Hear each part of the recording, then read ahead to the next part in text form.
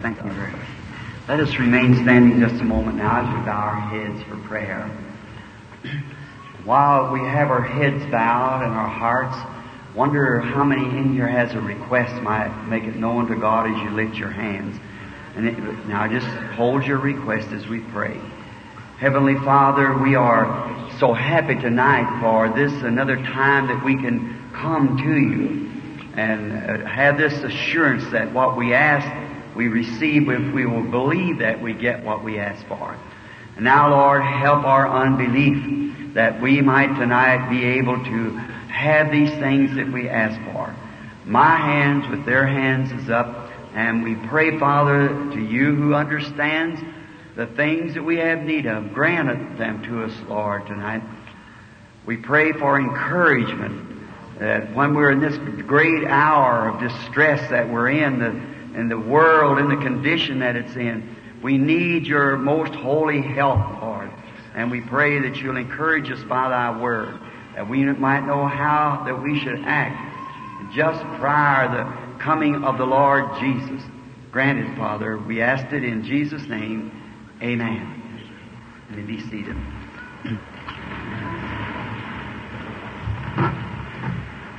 So, glad to be back again tonight and to speak again about our most gracious Lord.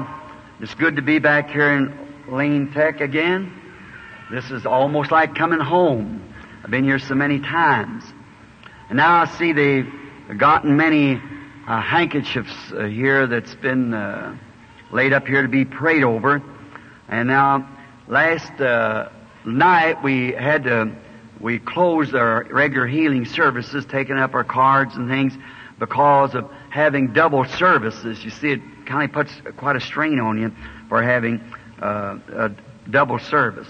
And now we sure will be praying for these handkerchiefs tonight and trusting that the Lord will make each and every one of you with faith that'll receive what you've asked for in these requests.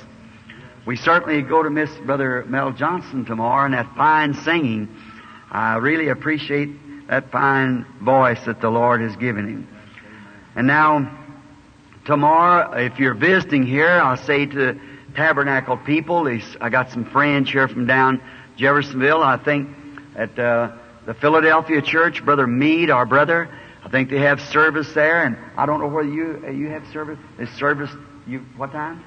11 o'clock. There'll be service there, and I suppose I'll be back about 1:30 or 2, something. 3. I'm to be on at 3. 3 o'clock, and then 7 again tomorrow evening. So we certainly want to cordially invite all of you to come to the services if you have no service in your own church. We certainly wouldn't want to pull you away from your own post of duty because that's not our objective. It's to try to catch mainly those who are unsaved, those who does not have the Holy Spirit, and you really believe that you need it. And then we're here to help you. And then the sick and afflicted, why, we're here to pray for them out of all the churches. And you go back to your church, wherever you come from, if you receive the Holy Spirit or healed, go back with a testimony and tell others. Even though if your church doesn't believe in it, go anyhow. See, where it's easy to let your light shine where there's plenty of light, but we want light to shine where there is no light. That's when it gives its best influence. And thank you, Brother Vail. Right here, so we got to watch it. Brother Vail was thinking that they couldn't hear. Is that better? Fine, that's good. Now, tonight, without a healing service, I think I should get out a little earlier tonight. I've been saying every night I'm going to try to let you out at about 9:30, and it's pretty near that time now. And so, 9 o'clock, about 5 minutes of, and then time I get through and then holding you this morning, about 2 hours, I tell you, you'll probably be wore out and be glad when I leave the city tomorrow night. But I wished I could just bring myself down to them 20-minute talks, but I only just have to keep speaking until I get tired, and I know you're wore out by that time, so then I just never get finished. I just quit and go in and rest a while. Now, tonight, I want you to turn in your Bibles to the Isaiah, the book of Isaiah, the 6th chapter of Isaiah. And now, before we read, we would ask God to bless His Word and to make it real to us as we bow our heads just a moment. Well, we'll read the Word first. And listen close now as we read. In the year that King Uzziah died, I saw also the Lord sitting upon a throne high and lifted up, and His trail filled the temple. And above it stood the seraphim. Each one had 6 wings. With twain He covered His face, and with twain He covered His feet, and with twain He did fly. And one cried to another and said, Holy, holy, holy is the Lord God of hosts. The whole earth is full of His glory. And the post of the door moved at the voice of him that cried, and the house was filled with smoke. Then said I, Woe is me, for I am undone, because I'm a man of unclean lips, and I dwell in the midst of a people of unclean lips. For my eyes have seen the King, the Lord of hosts. Then flew one of the seraphims unto me, having a live coal in his hand, which he had taken with the tongs from off the altar. And he laid it upon my mouth and said, Lo, this has touched thy lips, and thine iniquity is taken away, and thy sin is purged. Also I heard the voice of the Lord saying, Who shall I send? And who shall go for us? Then said I, Here am I, send me. Let us pray. Lord Jesus, we are not sufficient to break into this most gracious text tonight, but we ask your help now, Lord, for no other purpose but that the gospel might be once more preached in the city of Chicago. Grant it, Lord, and may the influence be an everlasting influence. Grant it. We asked it in Jesus' name. Amen. Now I want to take a text from this of influence. You know, there's something another that what we do, we influence somebody else, but what we do, the way we act, the way we talk, the way we live, and all that we do, we influence someone else. Now, you know, many people won't go to church. They say, well, they've got a wrong impression of church. They think it's the women down there are witches, and the man are black robed demons, and they just got the wrong idea about it. But I'll tell you what they do. They will watch your life to see what you do. I believe it was Paul that said, we are written epistles of God, read of all man. When you're on the street and when you're at your work and wherever you are, somebody's watching you. And especially after you have said and made your confession that you are a Christian, they'll watch you much closer then. And that gives an influence to the people that's around about you. And we should watch what we do, because if we produce the wrong influence, then we bring reproach not so much upon ourselves, but upon what we claim to be Christians. We bring it upon Christ. And no one, if we would think, you would never want to bring reproach upon Christ. But the wrong act at the wrong time will certainly cause the wrong reflection towards the person that's watching you. And everybody is watched when you profess to be a Christian. Now, this text that we're speaking on tonight of influence that goes back, the real lesson of it, if you'd like to read it, you'll find it in 2 Chronicles, the 26th chapter. It was the life of this Uzziah the king. Now, Uzziah the king was a shepherd boy. He was a young fellow that a king's son, and that loved outdoors. He liked the woods, and he was a herdsman. And he also liked the vineyards. He liked to see things grow. And this young fellow was brought up under real good influence. Amaziah, his father, had been a great man in his last days. He let down a little and picked up some gods from another country, and the Lord then taken him out of the earth. But this young fellow had had good influence because his mother was a daughter of Jerusalem, his father a believer, and therefore the boy had been raised up with good influence. And that's a good way to bring up a child in the way that it should go.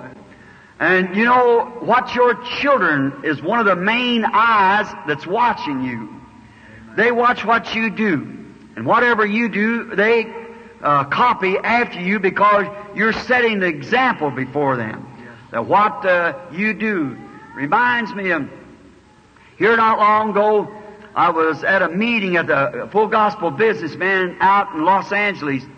Brother Oral Roberts had made a statement about something on this line, and they asked me to get up and say something about it, about influencing. I said it reminds me of a story that I read once where a man went out Christmas Eve taking presents to the neighborhood, to his colleagues, neighbors, and each time where he went to a place, he'd taken a drink. He'd go to the next house, he'd take a drink, and by the time he got all of his presents give out, and the ones he had collected on the road back, he thought he would take a shortcut through the park, and there'd fallen about 4 or 6 inches of snow, and he found himself, he couldn't walk straight. He was going a zigzag because he was being influenced by these drinks. And he noticed coming way back behind him, not able to keep up with him, was this teeny little 7-year-old boy. And he was making big steps and falling over and zigzagging. So he waited till the little lad caught up with him. And he said, "What are you walking like that for, son?" He said, "Daddy, I'm trying to step in your steps." Yeah. Now, you see, that's more than just an example. Because it is a truth that your children, you set the pace for them. And if our American people are setting a pace today before our children of smoking cigarettes, of women, and a man drinking, and cards in the house, and dice, what kind of a people will we have in the next race that is to come, or the next generation, rather, that is to come? It'll be a bunch of neurotics, in which I think the whole world is just about in that condition now. Right. Then if this race, or this generation rather, is like this, what will the next one produce? Then if there would be another, why, the whole human race, if it keeps going in the way it is, will become extinct altogether. Because we're killing ourselves and setting examples for others, and even Christians today who claim to be Christians and smoke and drink and cheat and found dishonest. Why it's no wonder that Christianity is at one of its low ebbs at this time. It's the influence that the church people has placed upon the man that hasn't yet received Christ. Man wants to maintain their testimony and then live any way they want to. But that's the reason the Holy Spirit is such a definite must in this day, because it is the one that lives your life. You don't live it yourself. It's Christ in you then, after you have received the Holy Spirit. And if He doesn't have the preeminences in your life, then you just remember you haven't received the Holy Spirit. Because if He's in you, He'll live His own life.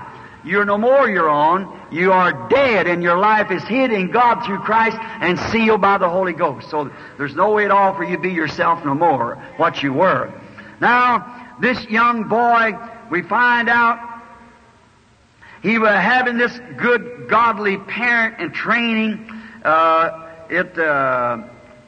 When his daddy died, when he was only 16 years old, and the people took and made him king, and he come on the throne of power when he was only 16 years old. And if you read his life, he wasn't influenced by the politics of his country. He didn't take the popular opinion. He sought after God, the Bible said. Now, that was what made him such a great example to this young prophet. At the same time, Isaiah the prophet lived in the days of Uzziah the king. And both of them being young together, the prophet and the king, they were great chums together. And Isaiah stayed at the palace, and he leaned upon the arm of the king. And we find out that this young fellow's influenced Isaiah. He become a hero to Isaiah because he made no differences in the people. He never let anything sway him from one side to the other. He was determined to serve God and serve God alone. And that's a good person to take example of. Yes, and we find out that he never compromised with any of the heathen worlds. The heathen world, after they seen him build his kingdom so great, and God was with him and blessing him, and God will bless any man that'll stay with his word. That's God's duty bound to do that. To bless any man that will stay with God's word. Now, we see that Isaiah really liked this king. And then the king's kingdom spread. I guess he was next to Solomon in his kingdom because his influence reached all the way down into Egypt. It was a great help to Isaiah the young prophet to see that any man that would take a stand for God, and regardless of politics or anything else, he would stay straight with the Word. He certainly was an influence to the prophet Isaiah, this young fellow. How God blessed him because he stayed true to the Word. Now we find that this king, did like so many Christians of today. As long as he stayed humble, then God blessed him. But the Bible said here that when he got lifted up, when he got everything secured, then he become lifted up in his own self. And then he was on his road out. Now that's so it is today with churches. It's always been that when man feel that they have become sufficient, they don't have to pray anymore. They don't have to wait upon God for their ministry. If you'll pardon this expression, I agree with a certain writer that that's what has caused many of these man has been in these latter-day revivals or this last-day revival to fly to pieces. Yes. Some of them found they've been claimed to being drunk in their pulpit, and some of them has done wrong.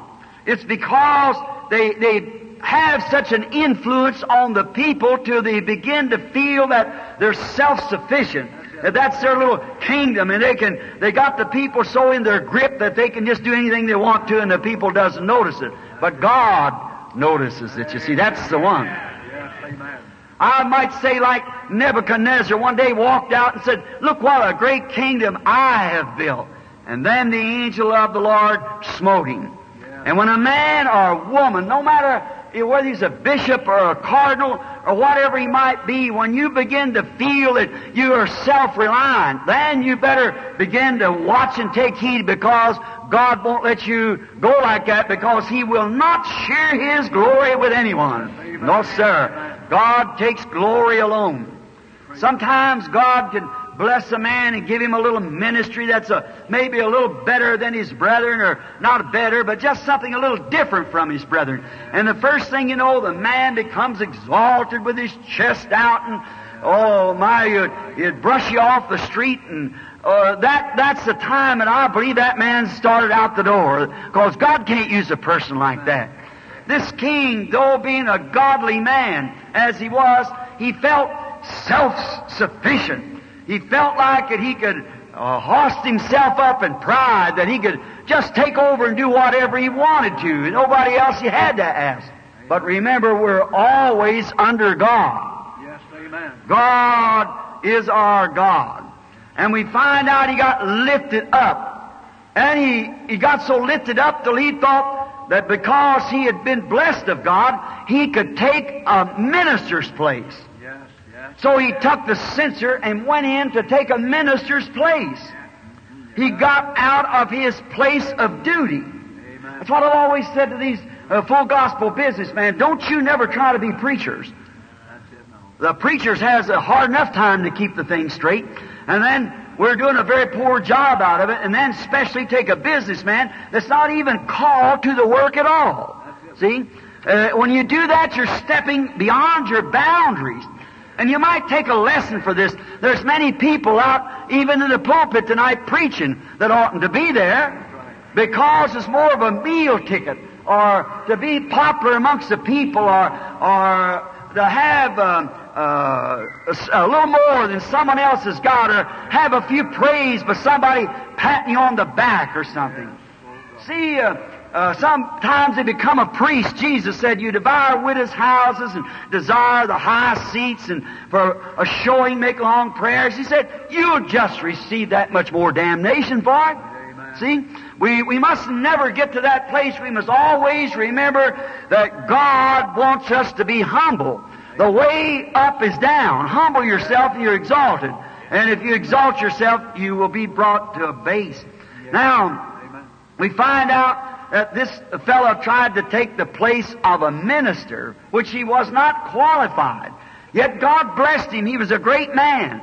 He had strengthened his kingdom against all the nations of the world. They were bringing in glory and giving it to him, and sheep and cattle, and he had herdsmen and vineyard dressers and everything. He was living in luxury. Then he began to come puffed up. Yeah. We find out that even a church, a local church, can be humble and have a little place serving the Lord with trueness of heart, and let them get just a little better, somebody help them, and they get a fine church.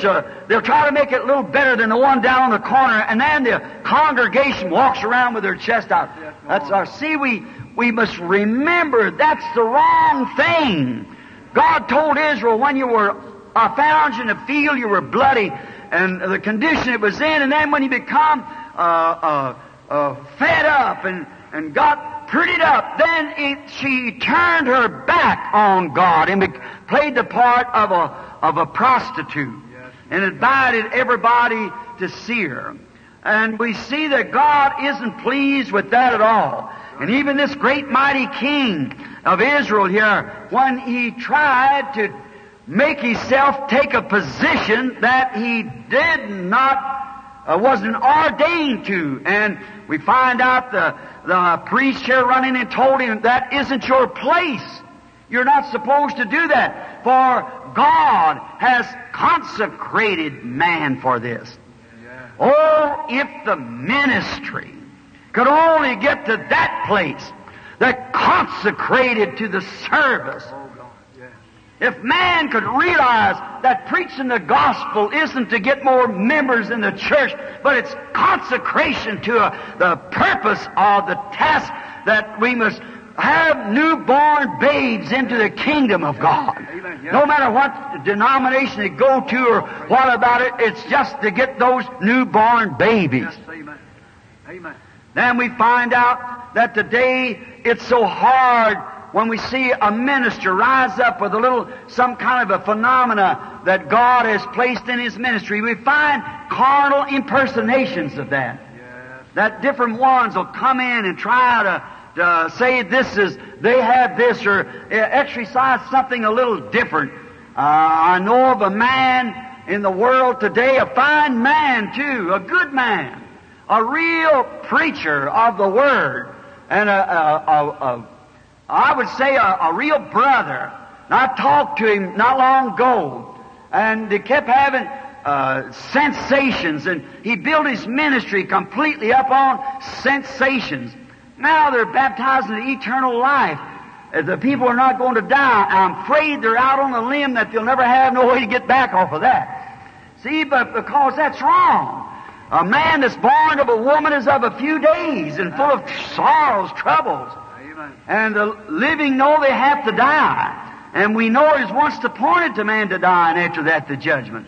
So we know that we must. I don't want to live in this old pest house that I've been living in. It catches every disease floats to. I want one that's made not with hands, fashioned after God. That's not a hybrid plant like this is. I want one that's made by the hands of God. That diseases and sickness and death goes from it. Amen. And whenever He summons me, I'm ready. By the grace of God, believing when this earthly tabernacle be dissolved, we have one already waiting that we moved into that can't die from it no more. Amen. How would you want to live in this? Not me. We're going out of it, and I'm glad of it.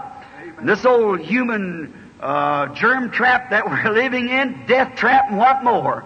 The groans and pains in it, and the old age, and why, who would want to stay in a body like that? I'm glad there's one coming.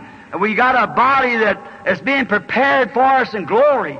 And as soon as the life leaves this old hull here, that eternal Spirit of God that lives within, it takes its journey into that tabernacle yonder, and there it lives eternally. Why would we want something like this? Yes, sir.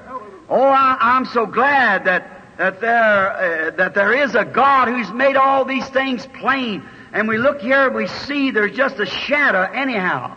We are a shadow. I look here on the platform, see man that moves. And I look out on the street and see man and women that moves. They got life, but yet it cannot be real life because it's death in it. Yes. And David said, I'll walk through the valley of the shadow of death. Now it takes so much light to make a shadow.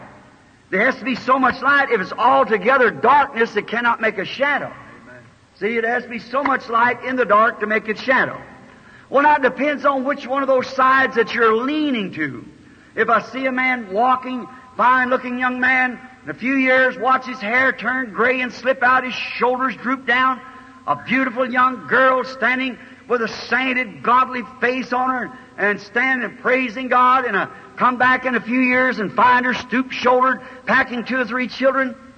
Well, it shows that in that body there is death. No matter how well it is and how lovely it looks, it's still got death in it. Amen. When I watch which way that spirit in there leans, if it's always representing the light, speaking of the light, talking of the light, it'll go with the light. Amen. But if it's always on the other side of the world, the things of the world, influenced by the world, there's nothing but it to turn into darkness when it dies, into outer darkness. Amen. So you see, what we are, we must remember that we are only what we are by the grace of God, and none of us can brag about it. We can only bow in adoration and humility before God and give praise to Him for His goodness. And we find that as long as this king felt that way, God blessed him. But when he got to a place that he wanted to not abide in his own calling, he wanted to take the calling of something else. And he thought because that God had blessed him, it was all right, he could do that. But how sadly we make them mistakes. How bad. You must absolutely be honest. You mustn't do nothing unless God has directed you to it and proves it and vindicates it. And you know that it's God that's done it. Yes, amen. Usually man of God has to run him down and catch the real man of God. It ain't those guys that wants a whole lot of something to do a whole lot with. You'd hard tell what they would do with it if they received it. See, but God usually has to catch his man like Moses and Paul and like that to run him down, to get glory out of his life and let him become a prisoner to the Holy Spirit. Now, we notice that this king, and another thing we learn here on Uzziah, that when he was called down by the man who had the authority to take the censer in. The consecrated man for the service. When he called him down, he got angry with him. Yes. Oh, what a cursed thing that would be. When a man tries to point out to a fellow that you're in the wrong and prove it to him by the Word of God, you're in the wrong. And then the man, because he feels in himself he'll do what he wants to and won't submit to the Word, then he gets angry. You notice what happened to the king? Leprosy broke out in his face while he was still in his anger.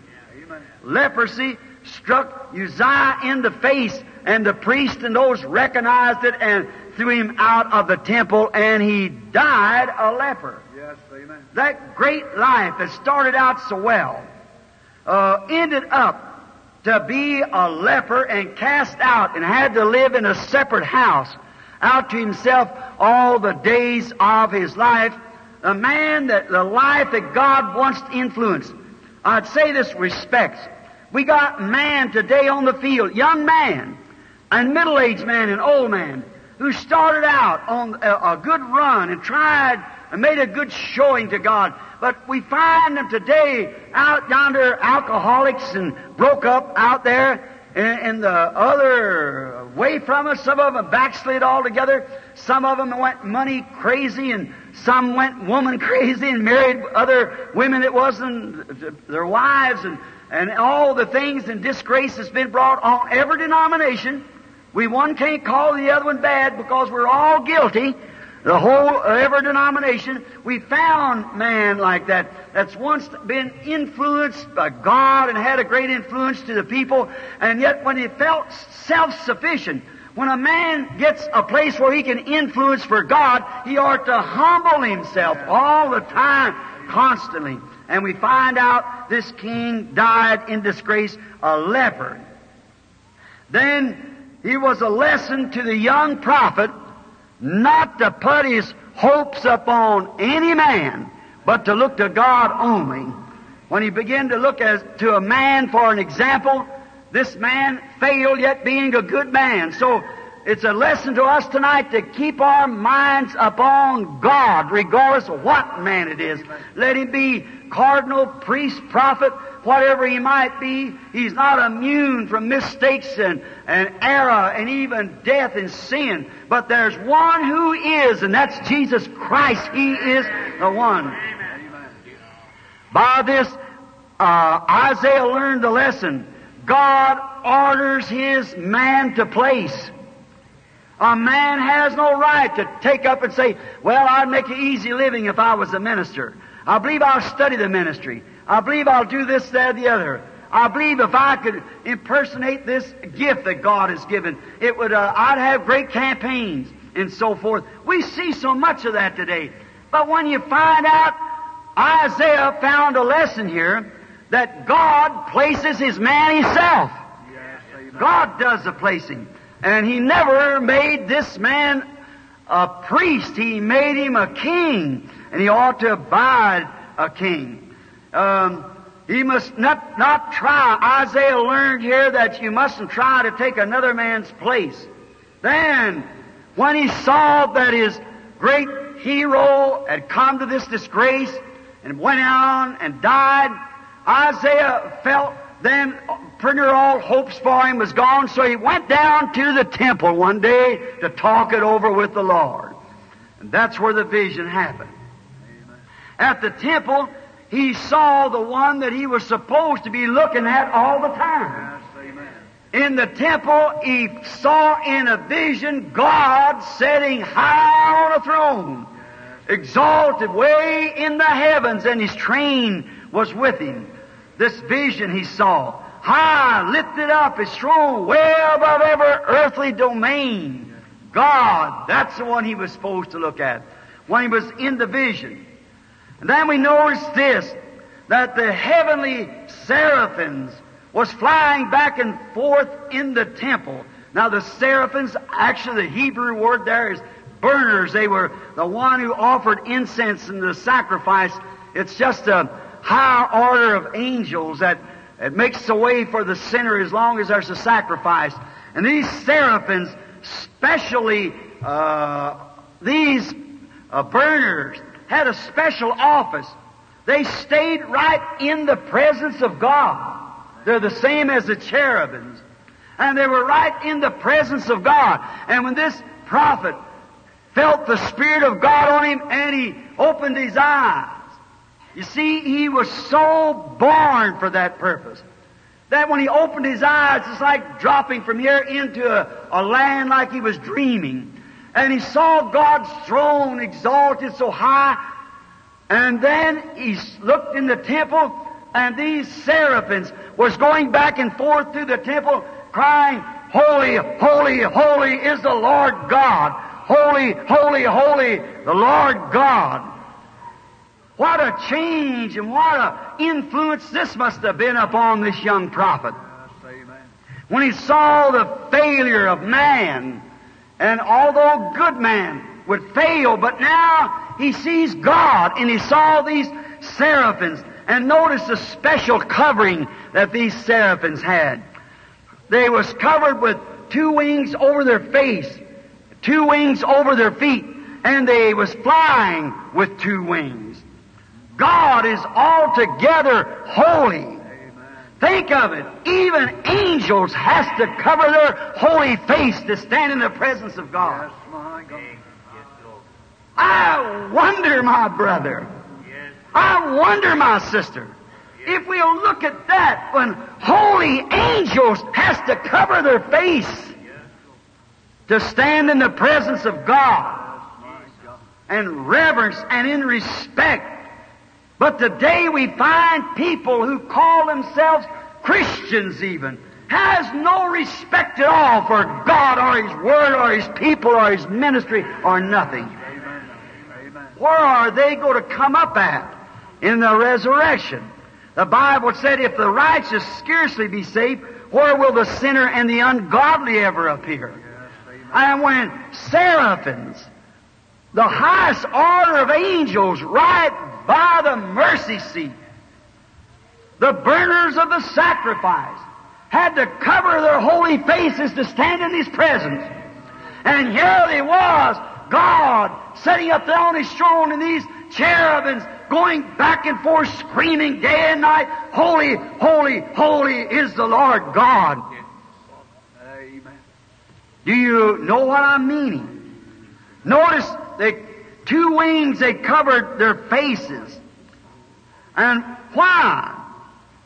We notice today that because that people are have no reverence, they'll come to church. People will come to church and cut up and laugh, talk, make fun, sitting where the gospel's being preached.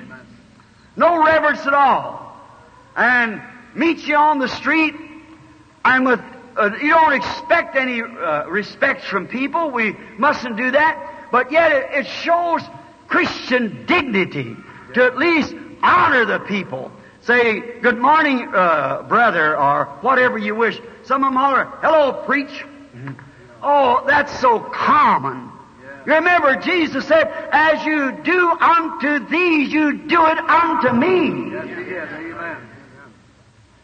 He that receiveth me receiveth Him that sent me, and he that receiveth Him that I sent receives Him. Amen. See, as you do to them, you have did it unto me.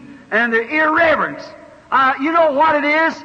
It's they are not conscious of the presence of God. Amen. The world has become so common, and religion has become such a low ebb until there's no respect, just as it's always been.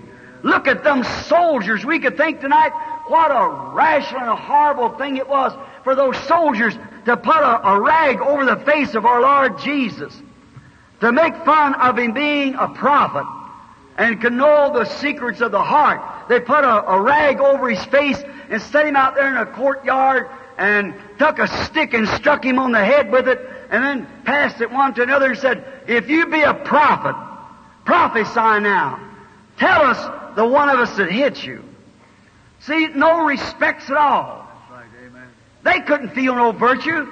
But that little woman with enough faith that could touch his garment, she got her desires. You see, we've got to be conscious of God's presence.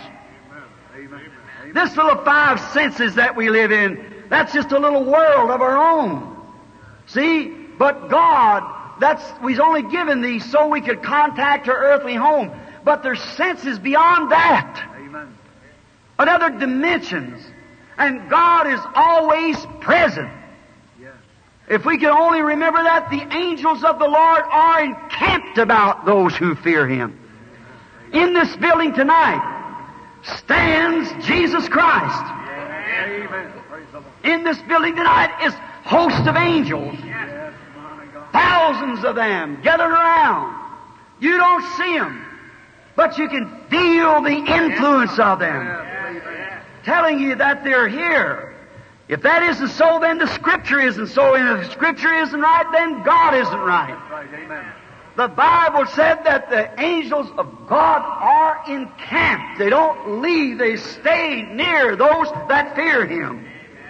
Jesus said, wherever 2 or 3 are gathered in my name, I'll be in their midst. Amen. Yes, yes. Then that makes Him in a world that we cannot see, that our five senses doesn't contact. Jesus Christ is here, present. Amen. If we could be conscious of that, and remember, not only here, but when you're walking down the street, wherever you are, you that profess to be believers and fear the Lord, remember the angels of God are moving with you wherever you are. They watch everything you do, every thought that goes through your mind. Yes. And they know all about you.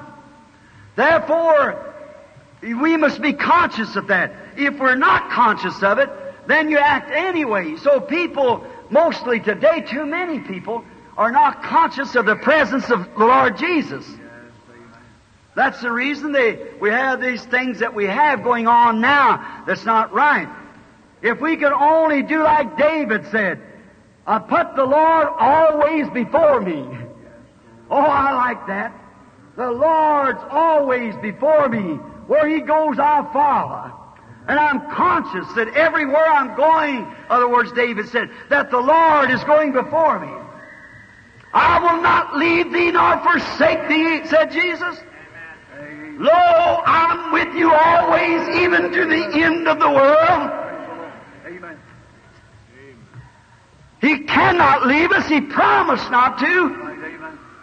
That's the very objective of these meetings. That's the objective, my brethren, of holding my ministry out from the denominations, is to try to let the people see that Jesus Christ is still alive and He's here. Amen. Yes. Amen. To every believer, to every denomination Yes. that will believe Him, or the people in those denominations.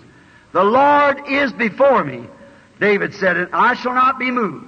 Notice, now with 2 wings, they had over their face to stand in the presence of God, because that's where they ministered. And if they had to cover their holy faces to minister Yes. to God, what kind of a person ought a preacher to be? Yes, my God. Amen. How we ought to cover our face in shame. Oh, yes. How we ought to live God's altogether holy. We must consciously all the time remember that outside the grace of God, we're naked sinners, but the blood of Jesus Christ cleanses us from sin. Yes, my Lord. Now they had 2 wings over their feet. That represents humility. Like Moses. Moses wasn't too much in humility until he met God in that burning bush. But when he truly saw that was God, and because this light spoke the word of the promise. Do you get it? They knew, and Moses knew, that the time was at hand for this deliverance. And here comes a supernatural being down and repeats and says, I remember my promise to Abraham, Isaac, and Jacob. And Moses took off his shoes. Yes, amen. Humility. His whole foundation. He took off his shoes. Paul, when he saw that same angel of light above him and called it Lord, he fell in the dust of the earth. Yes. He recognized with humility, I'm no more. No wonder Isaiah could cry, woe is me, for I have seen the Lord God of hosts. Yes, amen. Yet being a prophet, and yet Paul, being a great man, a scholar, but when he come in the presence of God, he humbled himself. Yes, amen. And when Moses come into the presence of God, he humbled himself. Amen. He was a prophet. He respected God, the Word. Amen. Notice John the Baptist. When John stood on the bank after baptizing the people and looked out and saw that same light descending from heaven, he cried, behold the Lamb of God that takes away the sin of the world. Amen. And when he humbled himself and Jesus walked out into the water by him. Now here's a question was asked me the other day. It might come up in your mind. When Jesus walked into the water and John said, I have need to be baptized of thee, and why comest thou to me? Now, an old Baptist brother of mine, that Dr. Roy Davis, used to tell me, he laid his hands on me when he ordained me in the Missionary Baptist Church. He said, Billy, what happened? I asked him about that. He said, here's what happened. You see, John had never been baptized himself.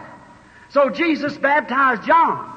And then John turned around and returns, baptized Jesus, because Jesus couldn't baptize John before he was baptized. Well, I thought that sounded all right. But one day, about 2 years ago, out in the woods where I was sitting, the Holy Spirit came down, the light. And then I saw what it was when He revealed it. Now, here is what it is. See, there was the two most important people on the earth. There was John the prophet. There was Jesus the Messiah. And they two of the man that had the message of the day met face to face in water when their eyes caught one another. And John, in humility, did say, I have need to be baptized of thee, and why comest thou unto me? Jesus said, suffer that to be so. Yeah. That is right. But thus it behooveth us, or it is becoming to us. Behooveth means becoming. It is becoming to us that we fulfill all righteousness. Why? Jesus being God, John being the prophet. Quickly, Jesus knowed when He said that, John being a prophet to who the Word come to, knowed he would understand it because the sacrifice according to the law had to be washed before it was presented. Yes, And Jesus had to be baptized before presented. He said, suffer it to be so now. That's right. For thus it is behooving us, becoming to us to fulfill all righteousness. amen. Oh, if we could take that for a text for a few minutes, that we see today as believers in the light in the hour that we're living in, it's becoming to us Yes, amen. that we fulfill all righteousness. It's becoming to a Pentecostal church that we fulfill all righteousness, seeing that we have been called by the Holy Spirit. It's unbecoming that we separate ourselves from other brethren. It's unbecoming that we denominate ourselves and won't have nothing else to do with a brother who's received the Holy Ghost the same as we did. Amen, though. It's not becoming to us when we see God moving and performing and doing exactly what He said, and because the person's not connected with our organization, that we misbehave ourselves. That's unseemingly. That's right, amen. It's not right. We should be Christians. We should be gentlemen. We should be God-fearing people in man. We should be ready to reach across and give any man a handshake and stretch a blanket on his side of the bed too. Amen. Yes. Yes. Yes. For thus it is becoming to us to fulfill all righteousness. Now we know that was because that He was the sacrifice, and John knew it because he seen that light over him. Yes. Amen. And John humbled himself, being the greatest man to that hour. But when he seen this great Lord Jesus coming, he said, I have need to be baptized of you. But when he told him it's becoming that we fulfill all righteousness, then John turned, knowing as a servant of God, as a prophet, he must fulfill the word of that hour because he knew that was the sacrifice. He had just said so. There comes the Lamb of God. Yes. Amen. The sacrificial Lamb that's going to take away the sins of the world. My Lord. And the Lamb had to be washed in the laver before it was presented to the priest. Yes. Amen. It's becoming to us that we fulfill all righteousness. Amen. When you take on the name of Jesus Christ, let every man or woman that takes the name of Jesus depart from sin. Amen. Our confessions today has begun to come just like I don't know what, some riddle or something. We go down and pray a prayer about 2 minutes long and get back up, do something wrong, say, oh Lord, I didn't mean to do that. Hallelujah, I'm all right, go on. No, that's not it, brother. You've got to be godly sorry. You've got to confess that thing. You've got to make it right. Yes. Amen. You cannot do it. Jesus said when you go to the altar and remember the brother has aught against you, go to him first before you offer your gift here. Be reconciled with the brother. Yes. Amen. It's becoming to us that we fulfill all righteousness. And you women with short bobbed hair, do you know what? It's becoming to you that you let your hair grow out and act like a lady. You that wear shorts, take them off, put on dresses. It's becoming to you that you act like Christians. That's right. Because the Bible said that's wrong. A woman shouldn't do that. And you man that's smoking cigarettes, that's unbecoming. And you man that's letting your wives do that. And then say you're sons of God. A man, the great vow that's stuck at the marriage ceremony, love, honor, and obey is gone. In America, the woman has the right of way. Well, everywhere she's got the right of way. The Bible said she'd have it that way. They say that the women is the most careful drivers that we got in the land. That's wrong. My son and I, crossing the nation back and forth, keep a book, and every time there's what we call a boo-boo pulled on the road, if it's a man, we put it under man, and woman under woman. And under 300 boo-boos across the nation, there was 281 of them women. How do they base theirs? Because of the reports that's turned in. Certainly them cops ain't going to arrest them nice-looking women if they got a telephone number. They won't turn them in. They let them go. That's the reason. You see, it's become a woman's world. The Bible said it would be that way. Exactly. So the preacher in the pulpit's just about the same thing. He's afraid to say anything against it. But it's becoming to us that we fulfill all righteousness. It's got to be said somewhere. You don't look at your fame and popularity here. You are a love prisoner to the gospel of Jesus Christ, and duty bound. You're a prisoner to Him, and you can say nothing else but what the Holy Ghost says and preach the thing. You become a love prisoner to Him. Then you don't care what it is that you've got to fulfill all righteousness. A minister should speak that. You Pentecostal people especially that knows better than to let that get by like that. Now, here some time ago, a great famous man come to me and said, won't you leave them women alone? Said, come here, I want to lay hands on you and pray for you that you'll go ahead praying for the sick. Said, well, the people regard you as a prophet. I said, I never did say I was a prophet. He said, but the people regard you as that. Said, you ought to be teaching our people how to get great spiritual gifts. I said, that's what's the matter with the church today. Said, not tell them about their cutting their hair and this like that. I said, you ought to be teaching them great high things. I said, how can I teach them algebra when they won't even learn their ABCs? Right. You've got to start from somewhere, so go down to the bottom and build up. Don't try to start on the top. You haven't got any foundation. And that's the trouble with it today, brethren. It don't take this, it behooveth us to fulfill all righteousness. Notice, these angels now, John the Baptist, Paul, different ones, when they saw that glory of God and that light, they bowed to it. They honored it. They respected it. Because that they humble themselves. And these angels even administer in His presence, cover up their feet and cover up their face. Oh my. Now notice, quickly now, He had 2 more wings. And by this, He could put Himself in action. Amen. Now what a real servant that is of God. No. Showed the prophet how His prepared servant should be. What should the prepared servant be? Now, these servants, he had looked at a man on earth here and see what a failure he made. Then God showed him a kingdom in heaven, a throne. That's the one to look at. Then He showed him what a real servant ought to be that served in His presence.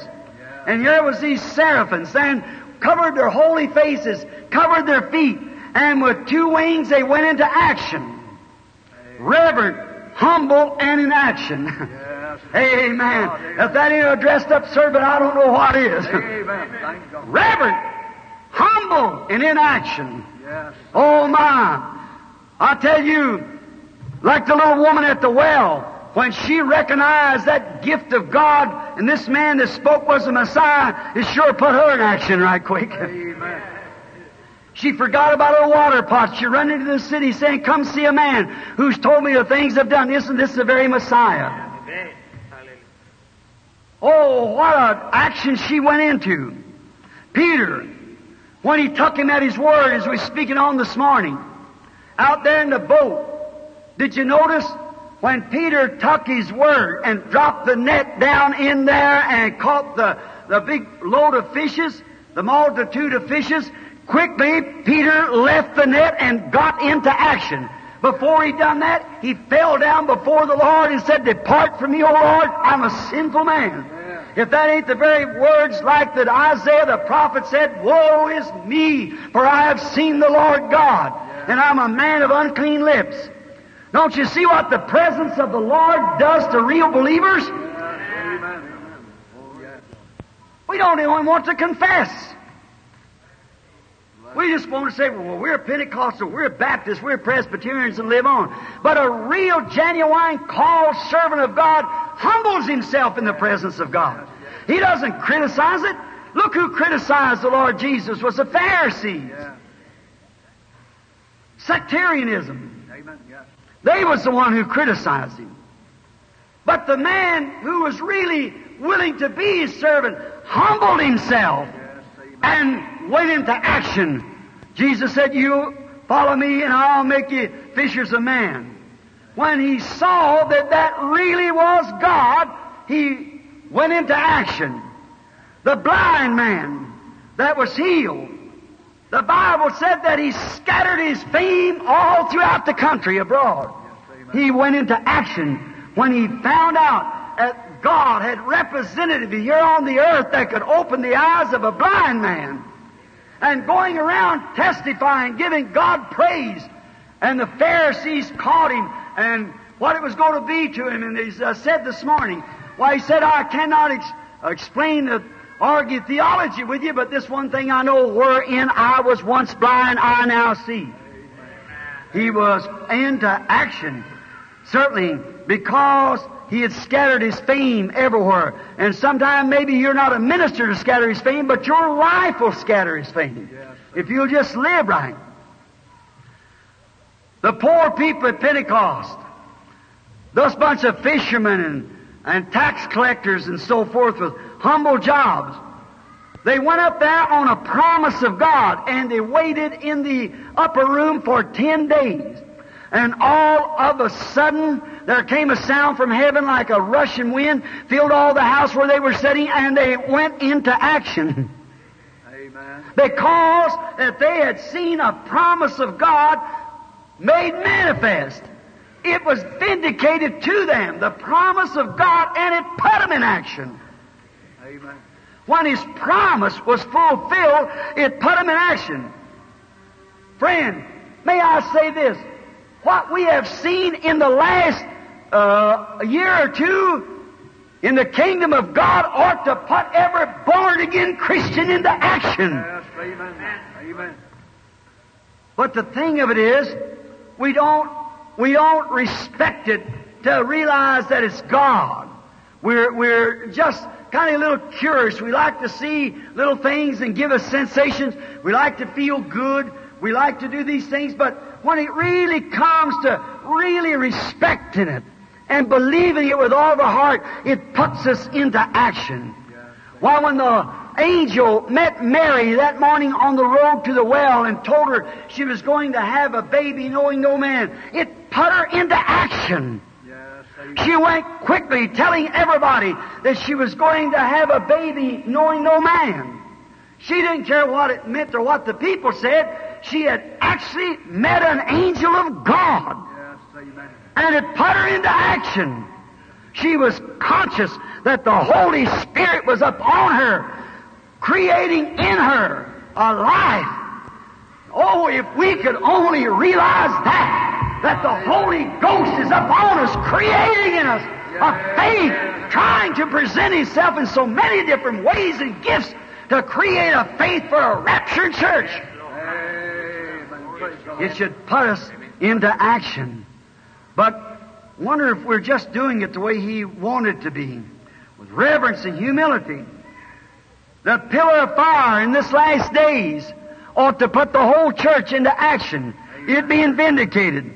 Signs of His coming at hand. Israel has gone back to her homeland. Jesus said, when the fig tree puts forth its buds, this generation shall not pass until all these things are fulfilled. When Israel returns to her homeland and becomes a nation, Amen. that generation would see the coming of the Messiah. Amen. I got a piece from a rabbi in Palestine. The other day was very striking. There's a little vine this year has grown up in Palestine that hasn't been seen there for hundreds and hundreds and hundreds of years. And it's been predicted by the Jews that when that vine grows again, the Messiah is on His road. Praise God. Hallelujah. The wise men that come from up in Babylon, and they were studying the stars, they were astronomers. And as they studied the stars, they seen these three stars line up. Ham, Shem, and Japheth's star that they were born under lined up. And they knew, those scientific believers, what's the heavenly beings, how they moved.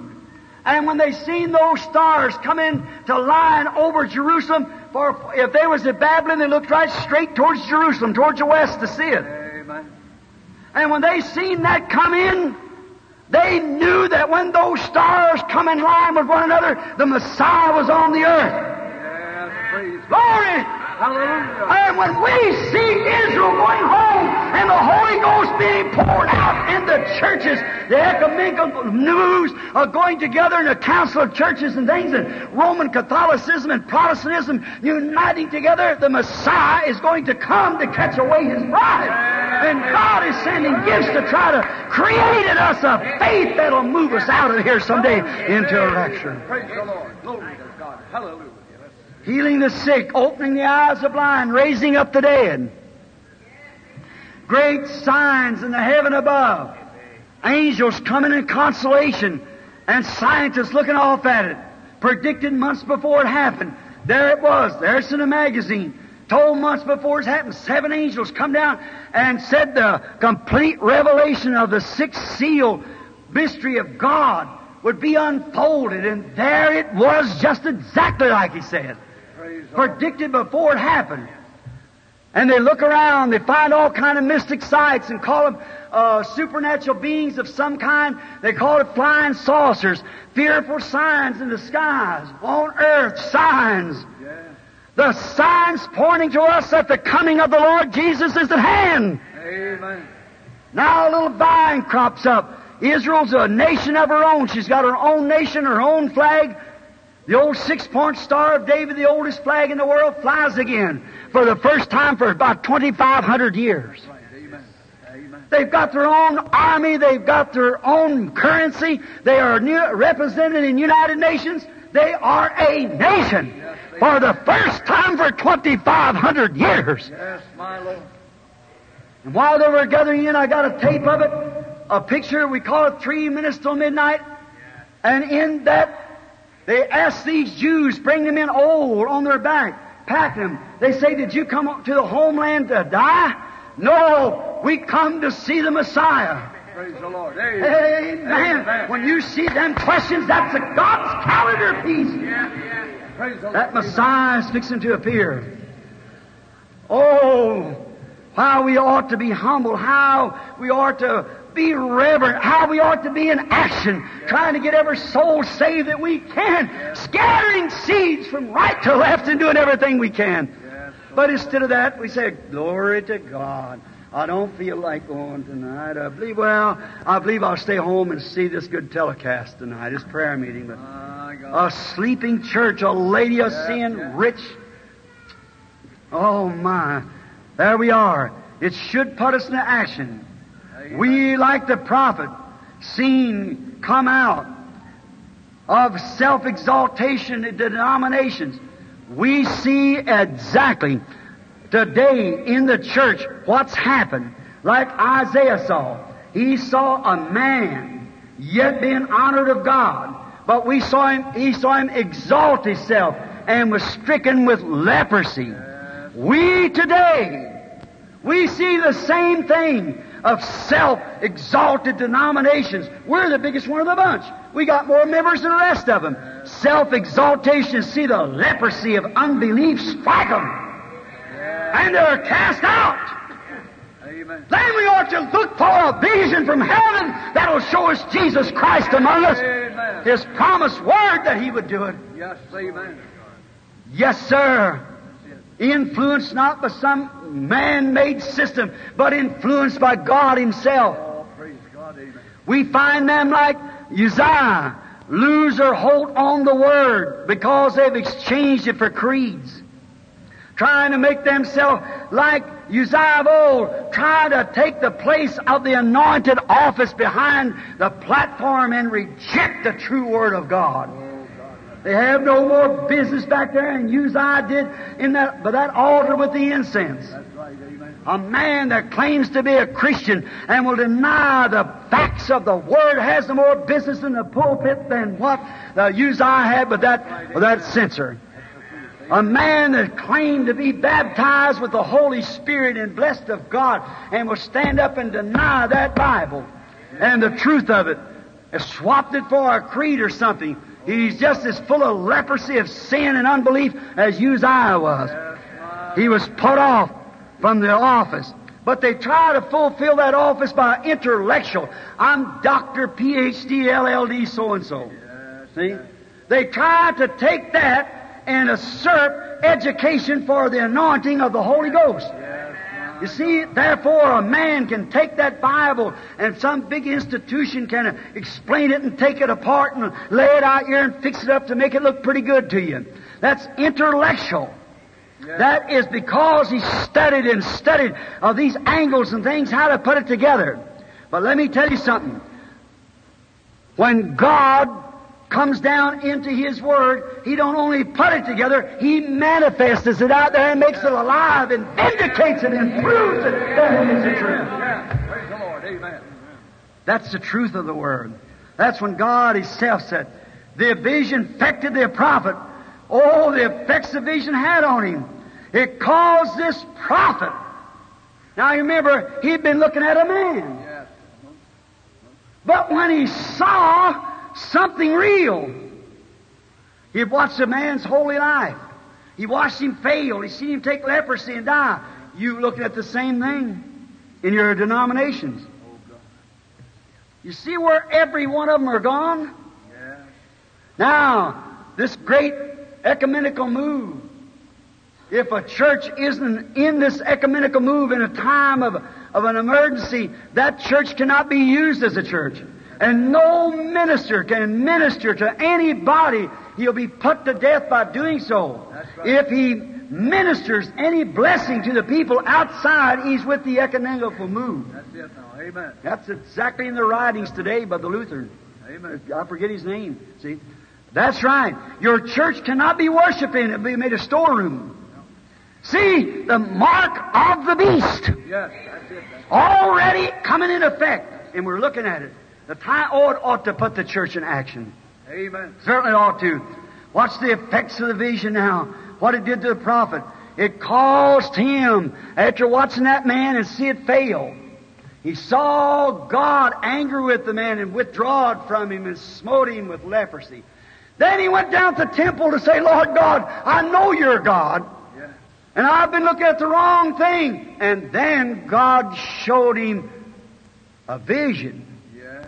And not only a vision, but the vision was vindicated because in their midst was the seraphims flying back and forth, that even their voice rocked the building when it Yeah. come together. The post of it. And then, see, he saw something real.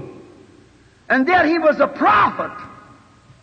Yeah. He was the prophets who the Word comes to. But he had never went out into a sphere no more than what he'd been looking at his hero, Uzziah. Looking at the pastor, the big fella. Yeah. And when he seen the failure there of the Word and seen the Word rebuke the man, Amen. because he is a serpent of office that he had no business to be. That's right. Amen. Then what happened? He looked up and he saw the Lord. Yes. Oh God. Can you read between the lines? Yes. Can you see what I'm saying now? The Lord Jesus that promised, as it was in the days of Lot, so shall it be at the coming of the Son of Man. Yes. My. The very God that wrote the Bible said, Jesus Christ is the same yesterday and forever. And He said, He that believeth on me, the works that I do shall he also. Yes. Yes. Do you get what I mean? Amen. Then that honest-hearted man saw the glory of God. Yeah. He saw it in action. And he cried out as a sinner and confessed himself to be a sinner. Yes. My God. He had never seen anything like that so real before. He confessed that he was a sinner. Then what happened? When the prophet got ready to confess, then come the real cleansing. Yes. Until the people gets ready to confess, there's no need of having these healing services. That's right. Amen. That's right. If you will confess your sins, confess your unbelief, confess the things that you're doing wrong, then God can do something. Yeah. But until there is a confession, there can be no cleansing. Yes. My. And as soon as Isaiah said, woe is me, I'm a man of unclean lips, and I dwell with people of unclean lips, then come the confession, then come the cherubim with the fire. Did you notice? God never used a seminary to cleanse him with. That's right. He never used a book of laws to clean him with. He cleansed him by fire.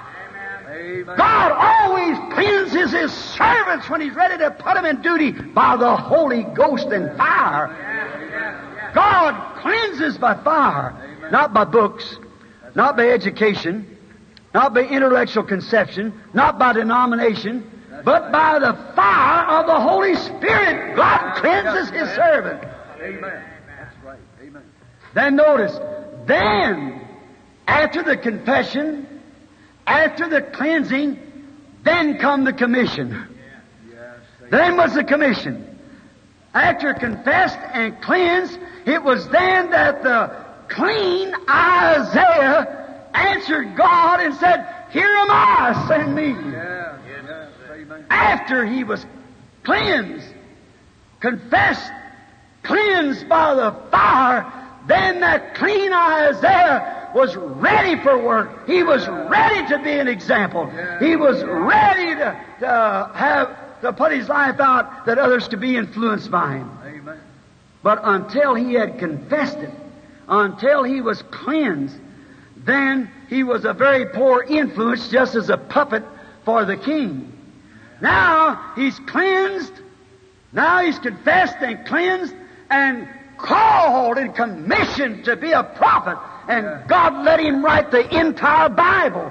In 66 books of the Bible, in 66 chapters of Isaiah, he starts out in Genesis, the middle of the book comes John the Baptist, and it goes plumb over into the millennium reign in Isaiah 65 and 66. Amen. That's right. The Revelations, he wrote the entire outline of the Bible. Why? Because he humbled himself Amen. when he saw the presence of God. Yeah. What did he do? And after he did that and humbled himself and was cleansed and set aside and cleansed and commissioned, he's influenced millions of people. Yes, he did. Amen. Here's his book. Here's Isaiah's writing that's influenced man from that time down to this. Yes, His praise the Lord. influence Amen. Yes, Lord. goes on. The Bible said their works do follow them. Amen. Jesus. As the Holy Spirit told John on the Revelation, on the Isle of Patmos, thou must prophesy yet before kings and nations and people. The book of Revelation is still prophesying. Yes, it is. Amen. They rest from their labors, but their works follow them. Their influence that they had still follow them. Amen. See, certainly it is. Now today we find the same thing. Influences. We've got to influence. Before we can influence, we've got to recognize God. We've got to be clean. We've got to be humble. We've got to get ourselves down and know, just keep imagining and knowing how little you are. Yes, Lord. Amen. You're nothing. I'm nothing. And none of us is nothing. But He's all. Amen. He's worthy of all praise. Oh, Lamb of God. What we need is to go back to the temple. We need to go back to the altar of God and to make an altar in our own hearts where that we can surrender ourselves. And then see the Lord God of hosts come down in this last days and do what He did when He was here first. Yes, amen. Then you'll understand it and cry, woe is me. When the coal of fire had touched the prophet, making him as pure could be, when the voice of God said, who will go for us? Then he answered, Master, here send me. Is that right? Amen. Let's sing it. Speak, my Lord. Speak, my Lord. Speak, and I'll be quick to answer me. Speak, my Lord. Speak, my Lord.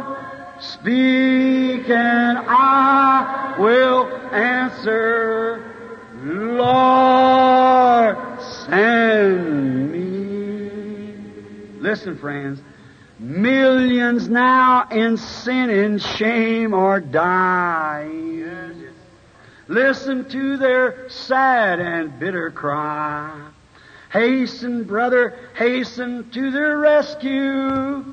Quickly answer, Master, here am I. Now speak, my Lord. Speak, my Lord. Speak, and I'll be quick to answer thee. Speak, my Lord. Speak, my Lord. Speak, and I will answer. Lord, send me. You love Him? Let's bow our heads now just a moment and hum this. The coal of fire had touched the prophet. Let's hum it now. Making him as pure could be.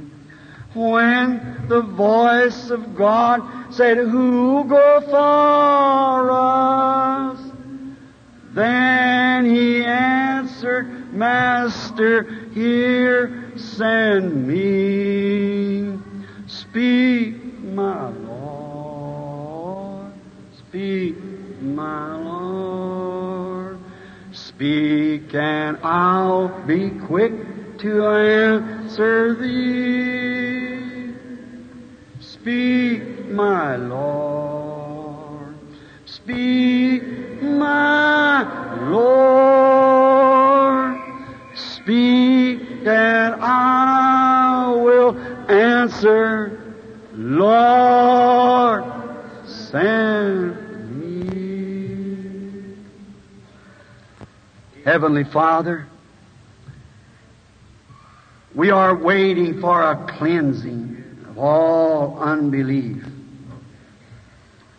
For truly millions now in sin and shame are dying. What good, Lord, does it do that we profess without having what we profess to have? How good does it do for us to try to imagine with our intellects that something has happened when we really know it hasn't happened? Our Heavenly Father, we pray that You'll cleanse us now from all of our unbelief and all of our carnal things of life, that we might be clean by the blood of the Lord Jesus. This group here in Chicago, with that vision the other morning, Lord, I know there's part of that bride waiting here. And I don't know just how to catch it, Lord. I'm just sowing seeds wherever I can. I pray, God, if there's them here tonight that doesn't have this experience, that they've never been and seen the real kingdom of God being manifested, never felt the results of it, and see their lives to cope to all the Word and so forth. Lord, grant tonight that this will be the night that they will do it. Grant it, Father. We pray this in Jesus' name. Amen. Now, reverently, I'm sure you know me well enough. I hope you do. I am not a fanatic. If I am, I don't know it. And I don't believe that God honors fanatics. All these years on the field, there'd have been something happening. That's right. Amen. I am your brother. But I do believe with all my heart that, now I can't say the Lord told me, but I believe that this generation living now will witness that rapture. Yes, amen. That's how close I believe. I can't see nothing else coming. See, everything's done moved right up to its place. Remember the last thing that taken place before Sodom was burned? The Lord was manifested in human flesh. Now, He was a man. He eat meat, and He drank the milk from the cow, and eat cornbread, and eat the calf of the cow, and stood there and eat, and yet Abraham, who talked to Him, said that it was Almighty God. Amen. Amen. In human flesh, yes. He was showing an example of what He was going to do in the last days. Jesus referred back to it. And what's the ministry that He did? The first thing, He referred back to His promise. Yes. You see the theology side of it? Yes. See? He said, I made you a promise. Yes. And now I'm here to confirm it. And now how we know that promise is good. Watch. That they were waiting just before the fire fell. Abraham and Sarah was waiting for a promised son. God appeared in human flesh and done signs before them that Jesus referred to would be the same thing at His coming. That He, the Son, promised. And we've noticed that now for going on 15 years. And still the church gets worse. No wonder we can actually see we're in the Laodicea age. Now the Holy Spirit is here. They may be ones here. We have been praying for the sick, but I'm making an altar call. I'm making an altar call to both professors and those who have never made a profession. I'm asking you to go with me to the temple of God which is within you. Yes, Lord. Go to the confession booth of your heart and say, Lord God, cleanse me, and send the angel with a coal of fire and take from me all unbelief, that this night I might recognize the presence of God as Isaiah the prophet did when the angel touched him. I want you to do that and really be sincere. Now, we've got a promise for this age. We haven't been promised a great bunch of theology. We've been promised, look, the Hebrews had 2,000 years of theology, but they had a sign given to them before they was destroyed. Lot and them had another sign given to them. They saw the same sign. Now, if God lets the people, when Jesus was here, He made that same sign to the Hebrews. He made it to the Samaritans and not to the Gentiles. Now, this is the end of the Gentile age, like it was then to their age. The Gentile church is being called.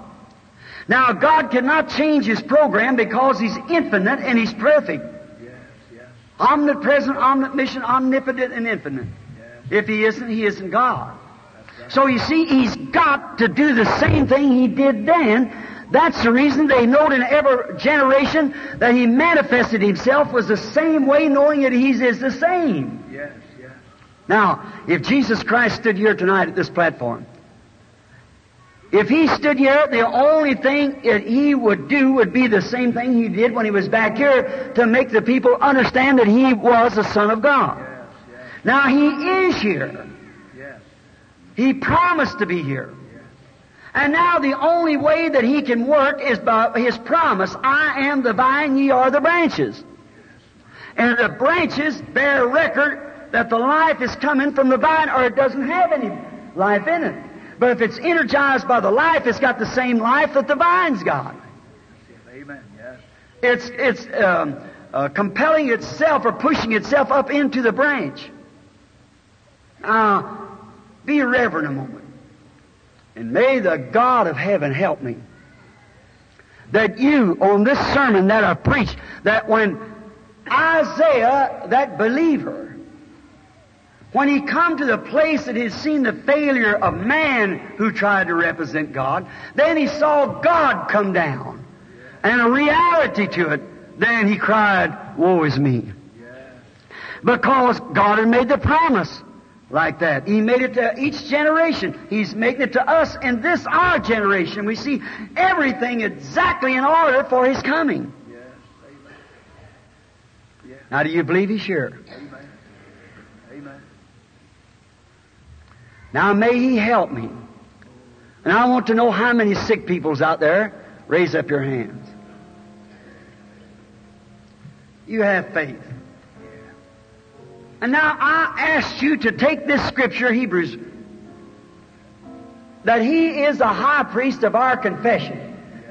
And He can be touched by the feeling of our infirmities. Now you pray, God, let me touch you. And then you in return speak back to Brother Branham like you did to your real son. He's just an adopted child like I am. But you promised that in this last days you would do it. Now, Lord, let me see something real. You pray. May God of heaven, upon the basis of my heart being poured out to Chicago and wherever I go, may He confirm it to be so.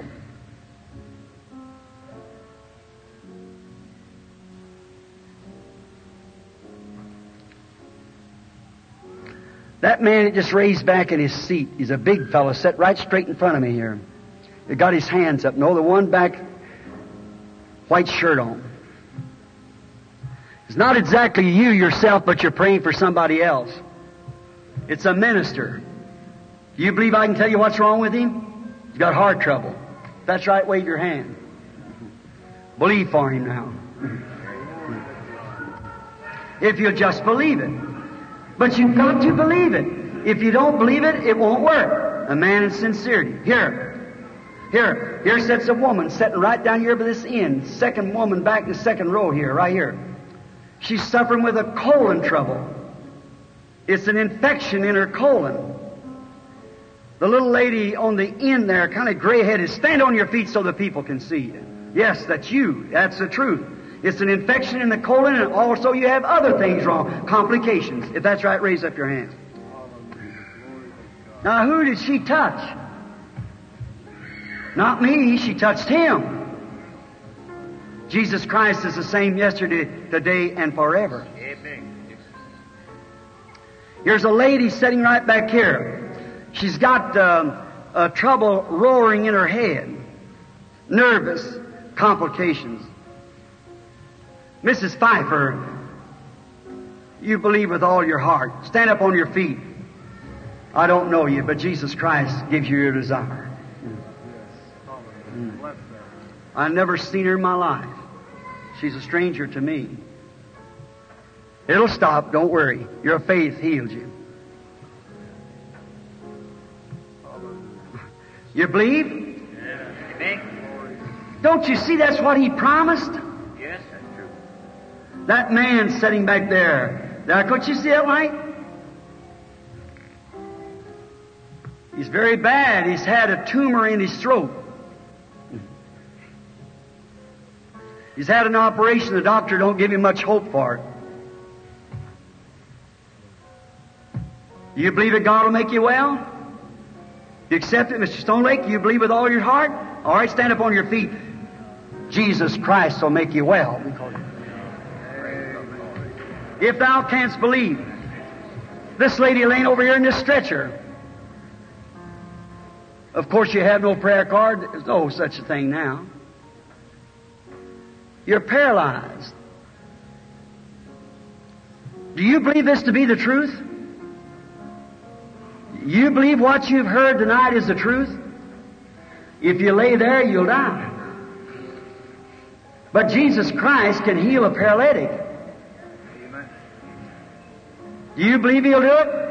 If you believe it and will accept it, then you can get up out of that cot and go home in the name of Jesus Christ and be made well. There she comes, raising right now. Somebody give her a little lift there now. She's paralyzed. There she comes by herself, up out of the chair, made whole in the name of Jesus Christ. Do you believe with all your heart? Then stand on your feet and there comes a paralyzed woman walking to the altar. Speak, my Lord. Do you believe with all your heart? There's another man out of the paralyzed out of the cot. Come up out of the glorifying God. Do you believe? Where's another? All the cots are empty. Everybody's on their feet praising God. When the coal of fire had touched the prophet, there's a paralyzed woman walking up the platform. Praise